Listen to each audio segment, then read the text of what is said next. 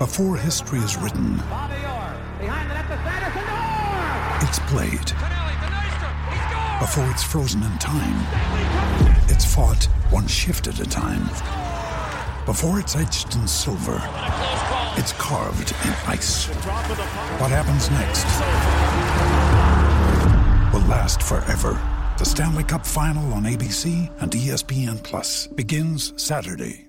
With threats to our nation waiting around every corner, adaptability is more important than ever. When conditions change without notice, quick strategic thinking is crucial. And with obstacles consistently impending, determination is essential in overcoming them. It's this willingness, decisiveness, and resilience that sets Marines apart. With our fighting spirit, we don't just fight battles, we win them. Marines are the constant our nation counts on to fight the unknown. And through adaptable problem solving, we do just that. Learn more at marines.com. It's time for today's Lucky Land horoscope with Victoria Cash. Life's gotten mundane, so shake up the daily routine and be adventurous with a trip to Lucky Land. You know what they say, your chance to win starts with a spin. So go to LuckyLandSlots.com to play over 100 social casino-style games for free for your chance to redeem some serious prizes. Get lucky today at LuckyLandSlots.com. Available to players in the U.S., excluding Washington and Michigan. No purchase necessary. VGW Group. Void where prohibited by law. 18+. Terms and conditions apply. On Florida's Space Coast, we think you can have the best of both worlds. Kind of like right now. Driving, at your desk, maybe at the gym, but you're also grooving to some music. Visit us and you'll go to the beach and see a rocket launch. Or go kayaking and manatee spotting. It's all waiting for you on the only beach that doubles as a launch pad. Plan your adventure today at visitspacecoast.com.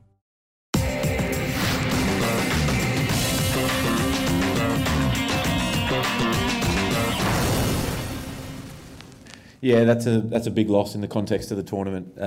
We were just totally outplayed in all three facets. New Zealand they come at us hard with the bat, and their bowling was so disciplined. Their fielding's always fantastic. So, yeah, it hurts. It hurts our net run rate, like you said, but you still got to be positive. I think we still back ourselves that we can win four, and you need a little bit of luck along the way. Hi, everybody, and welcome back to the Cricket Unfiltered podcast. I'm your co-host, Menners. I'm in my car, and I'm joined remotely by Paul Dennett, and we've just left the SCG after Australia got walloped by New Zealand in the World Cup opener, losing by 89 runs. Paul, what a start for the Kiwis. Yeah. Let's look at the positives. Firstly, it was a great atmosphere. It was very fun to have. I thought it was going to be a sellout. So 34,000 was about 10,000 lower than I expected, but still, in these COVID times, to be in a crowd of that size was a lot of fun. And Finn Allen was just lit the first sort of the Super 12s up the way that he played, and then from then on it went pretty bad for Australia. But yeah, I still enjoyed the night. Yeah, well, it was a great game, not a close game, but a great display by New Zealand. They were clinical with the bat and ball. A lot to sort of wrap up from tonight. I was lucky enough to sort of get there early and really soak up the atmosphere and see the warm-ups. And Paul, you're not going to believe me, but I did feel something looked amiss with the Aussies. And even in the warm-ups, they looked a bit nervous. They didn't look particularly up. Just something didn't look right to me. And, Aaron Finch won the toss and sent them in, and the Kiwis were 46 after 3 overs, and they'd taken the ascendancy before Australia could blink. Yeah, well, I think that I was reflecting on the New Zealand team a few hours before the game, and I just kept on coming back to the conclusion that they're a very good side. And I actually had a bit of money on them before the game to win the tournament at $14 because I just thought that, it's funny how New Zealand are traditionally talked about as all the dark horse, and these days people are saying, well, they're no longer the dark horse because they're a genuine chance, but they drifted out to that sort of price. And yet you look at their side, and I was at the cricket with Patrick Avenel, a friend of the show, and my wife's cousin Douglas from Scotland, who's here listening to me saying this, but I was saying to them as the game began, Finn Allen has a record where he's got a strike rate in T20 cricket 10 runs better than Tim David, which is just scarcely believable. And I was saying, this guy's amazing. And, I didn't quite expect him to go at a strike rate of 300, but they are a good side. Patrick was making the point, why did Australia win the toss and bowl? I know there's this kind of tradition in T20 cricket these days, and potentially if there's a bit of dew on the ground, but to squander the opportunity to bat in the sort of without the artificial lights, Australia tend to do well batting first. I think he might have had a good point there. It's an interesting one. I think the fact that there was rain around might have played into Finch's thinking, because you always like to be the chasing side if it starts to rain. I don't. Remember, you've stumbled upon my favourite topic.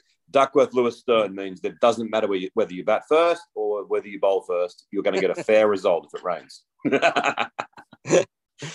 Duckworth Lewis Stern at midnight on a Saturday night, and nothing better. Nothing better.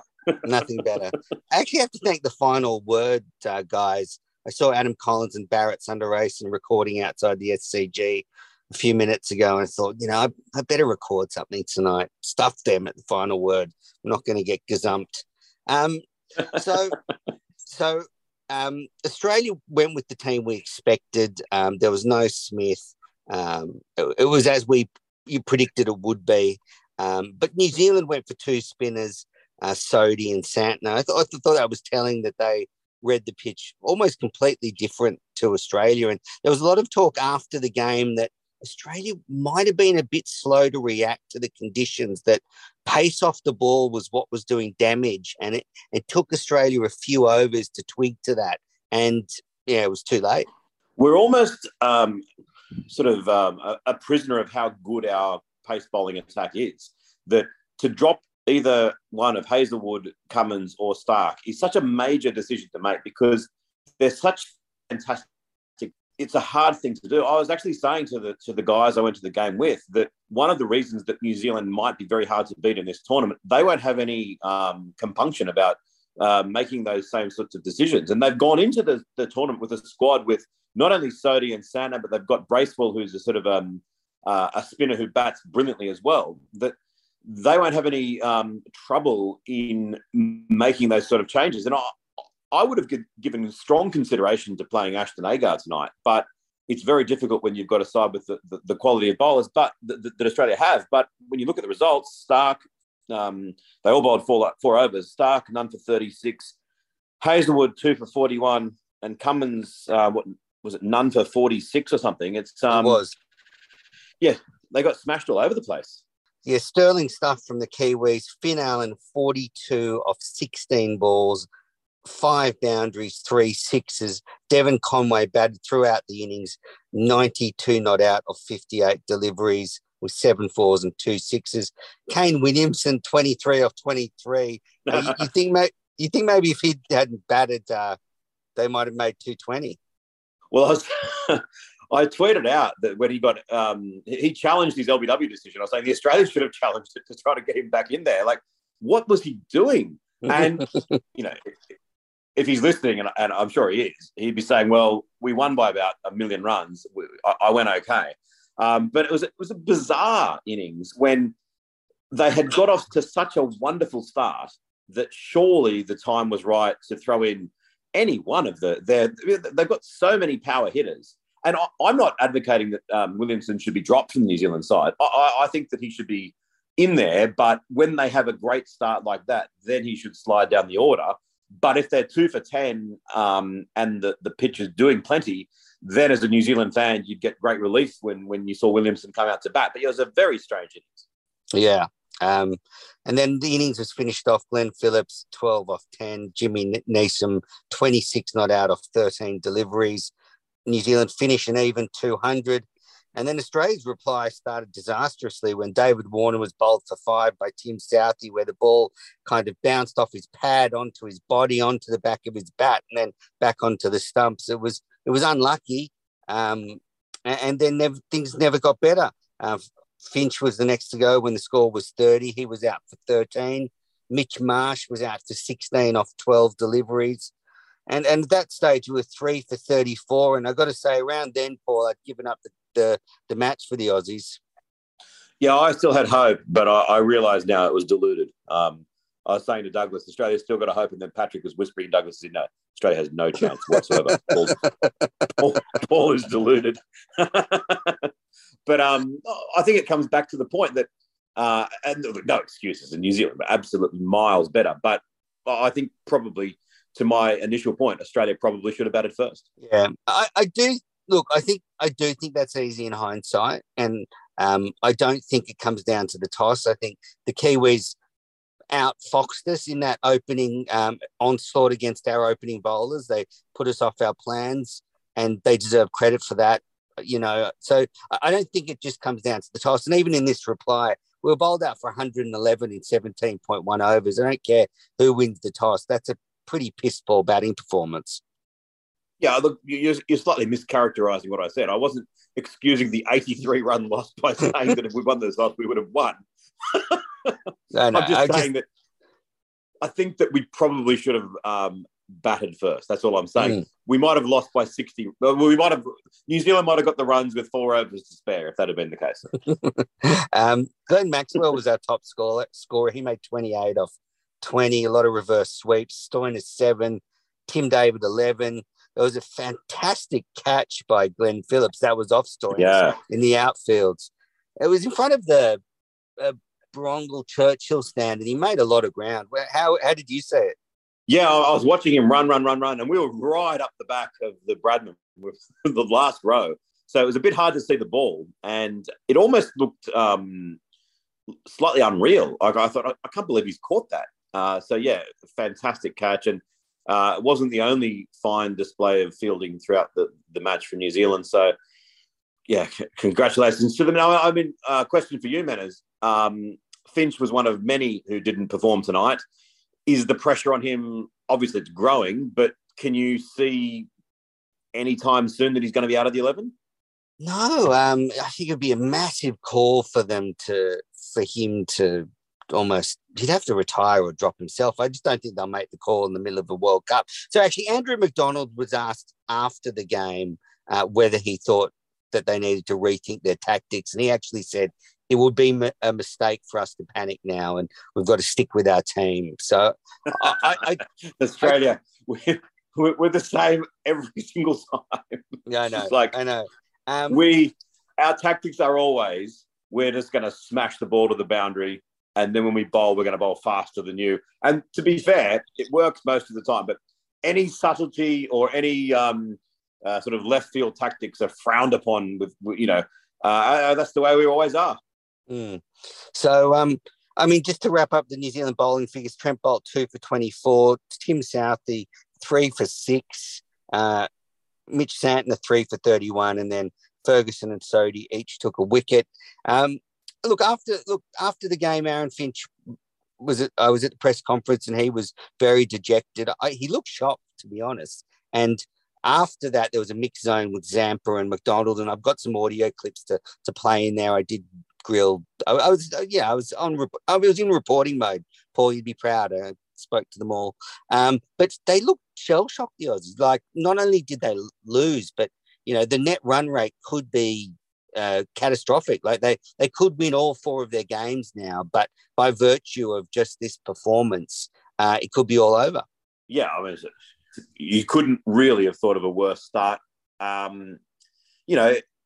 Australia have started tournaments slowly in the past, so I think if they do win their next 4 games, they'll be fine. But it really does line up that Australia-England game at the MCG as pretty much a must-win, I would say, almost a knockout game for Australia now. Yeah, I'm glad I'm going to be at that game. Look, I was speculating, and I'm curious if you think this could happen, that maybe actually this tournament won't run the way everyone's saying, and there'll be a lot of upsets, and it'll actually be maybe 3 or 4 wins will get you through. Well, that's the thing that we before tournaments, you sometimes pencil in results and say, oh, well, it's going to be between Australia, New Zealand, and England. 2 of those 3 will qualify. But who would have predicted last World Cup that India would barely get off 0? strange things do happen. Sri Lanka have it within themselves to cause upsets. Anything can occur. So, yeah, I think it's a disaster for Australia in this first game, but it's not the end of the world for them, for sure. Mm.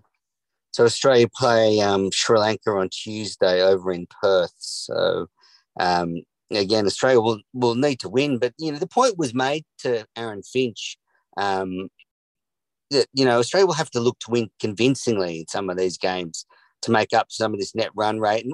And Finch gave a lot of the stock standard answers. Oh, we've got to remain upbeat. We've got to remain positive, but we know this is a huge defeat, blah, blah, blah, blah, blah. So he didn't really say anything surprising. And as I said, he looked a bit shocked.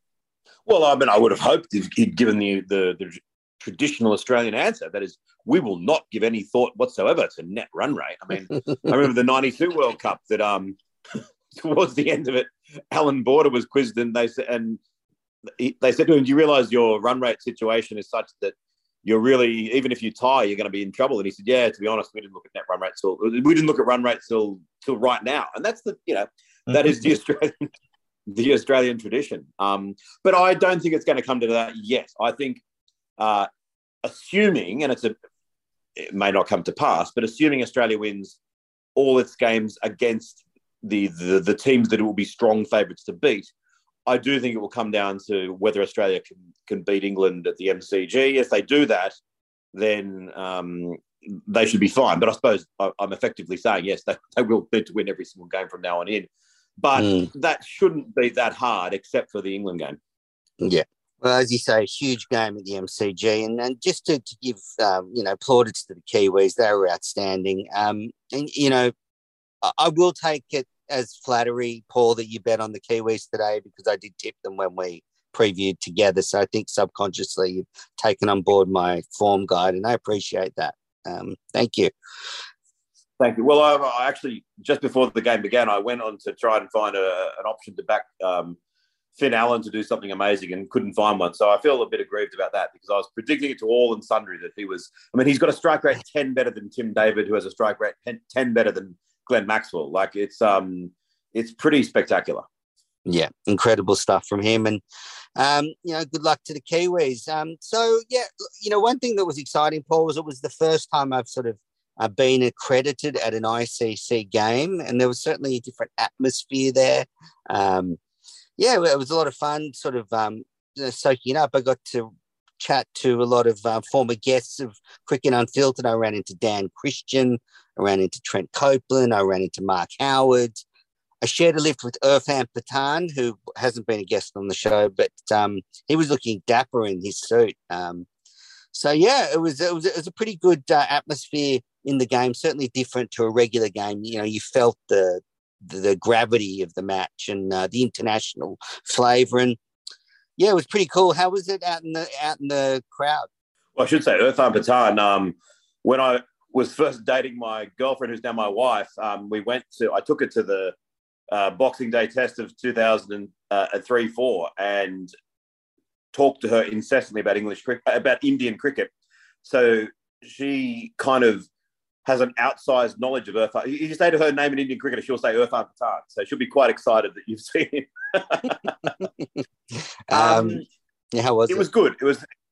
It was fun. We were right in row X, so you kind of you lose a little bit being right at the very, very back. The replays are a little bit hard to see, and the atmosphere is just slightly sort of diluted. But I really enjoyed the night, despite the result. It was great, great entertainment. I thoroughly enjoyed it, and I wish there was more Aussie games in Sydney in the World Cup. I'm not saying there should be, because it's right that they spread them round, but I'd love to be going to some more Aussie games in the World Cup at the SCG. Yeah, well, I'm going to go to all the other games at the SCG. I think there's 6 more, and a doubleheader this Thursday with, I think, South Africa taking on the Netherlands, and then India. Oh, no, I think it's India. Anyway, doubleheader on Thursday. Can't wait. So after the game, there was a mixed zone, so I got to ask Adam Zampa a question, and he sounded pretty flat after the game. Here he is. I guess so. Adam, how you feeling after tonight's game? Flat. No beating around the bush, feeling flattened by it a little bit, but it's made it clear what we need to do now. So obviously our net run rate's taken a hit. Not great to start by losing as well. So we're going to have to win all our games now. And then after Adam, across came Andrew McDonald, and he wasn't having a bar of what I was putting out there. If you might notice the subtle Langer undertones in what I'm saying here. Andrew, have you felt under any extra pressure, being the first time head coach in a World Cup? No, I think it's very similar to most coaching scenarios. You're there to prepare the team, and whether it be a World Cup, whether it be a test in subcontinent conditions, whether it be whatever tournament that you go into, you throw in your preparation and you're making sure that you're giving the players what they need. So I don't think that, just because it's a World Cup, I don't think it shifts what you do day to day. No. And then after the Aussies sort of left in sadness, in came the buoyant Kiwis, and they are as nice as reported. We had Tim Southey came over and asked him a couple of questions, and he was very lovely. They all were. Tim, I was just thinking, is this the first time you've ever beaten Australia in Australia? No. So going back 10 years, must have been a long time ago. Had a few. We had a couple of one-day wins in 2009, Chapel Hadley, obviously a test win in 2011. Wow. There's been few and far between. It's a very tough place to come. And Australia have been a great cricket side for a long time, so it's been challenging for us over the years, and it was a nice way to start. Must be a big thrill for you then to get one up over them tonight. I guess you want to start the tournament well. It's going to be a tough game against a quality Australian side, so it's a nice way to start. But there's still a lot of cricket to be played this tournament. All right, so that's from the mix zone down in the bowels of the SCG. Paul, one down, Australia, chin up. Hopefully they can salvage it, but I'm not holding much hope. Well, they could look to the 2015 World Cup, which began the 50-over World Cup, which began with Australia losing, albeit in a close one, to New Zealand, and they ultimately went on to win it, beating New Zealand in the final. I have got a Can't Let It Go, if you want to hear it. I'd love to hear it. I was queuing up for a beer, and just as the Australian innings was due to begin, and I thought it was on the screens just as I was queuing up, and I thought, I'll see the first 2 or 3 balls here, and then I'll get back up to my seat in the stand. And just as the bowler was about to run in for the first ball of the Australian innings, it cut to an ad for some sort of for something or other, and I realised there must be some agreement that there will be no cricket shown live while you're queuing for food or for beverages, and I just think that's ridiculous. You always sort of see this in big tournaments when they go a bit overboard with things like that. It used to be, I remember in the, I think the London Olympics, that they sort of had a sign up saying, we proudly only accept Visa and nothing else would be accepted. And it's just, come on, be nice to the public. It would be nice to be able to be, if you're queuing up for a beer or a bit of food, to be able to still see the cricket on the screen. So a minor little down point on what was otherwise, the result notwithstanding, a really thoroughly enjoyable evening. Yeah, well, always tackling the big issues. I've got one as well. I've got a Can't Let It Go, and this may upset some of our listeners, but I'm a bit upset around this whole sort of palaver with the wording of what is called the first round of the T20 World Cup, which is what we saw with the 2 groups and then the top 2 qualify. So, Namibia and Netherlands and some great cricket, but you can call them whatever you like. In the end, they are qualifiers. They're not maybe qualifiers to the World Cup. However you want to phrase it, the fact is, if it's the first round, that means 8 teams have got to bye, which doesn't make sense. So, I'm a bit sick of all the palaver around. Someone had to go at me on Twitter, and I'm just like, you can say what you like. They are qualifiers. Doesn't lessen the status of the games. Talk about covering the big issues. You have got it there. That is a massive issue. What do you think? Oh, well, I think it's a good time to wrap it up. Thanks for doing this late on Saturday night. We are dedicated to the fans. We're going to cover this T20 World Cup however we can. And, we'll be back soon. Paul, any final words for the listeners? No. But I hope everyone's looking forward to the big game tomorrow, India versus Pakistan. Hope there's no rain at the MCG. I can't wait. Yeah, either can I. Well, thanks everybody for listening, and we'll be back soon.